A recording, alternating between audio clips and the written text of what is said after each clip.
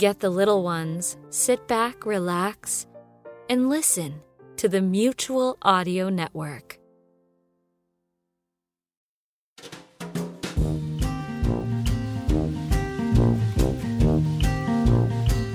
Good morning, everybody. It's time for another Saturday Story Circle. I'm your host, Scott Mosier.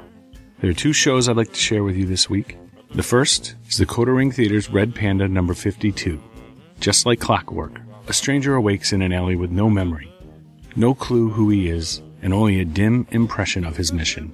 All around, shadowy forces are closing in. Who is he? Does he hold the missing piece of the puzzle the Red Panda needs to save the city? Will the carefully laid plans of justice run off the rails, or will it all go just like clockwork?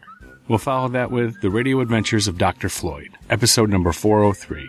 Dr. Floyd goes roaring through space and time. This time, it's 70 years to Wall Drug.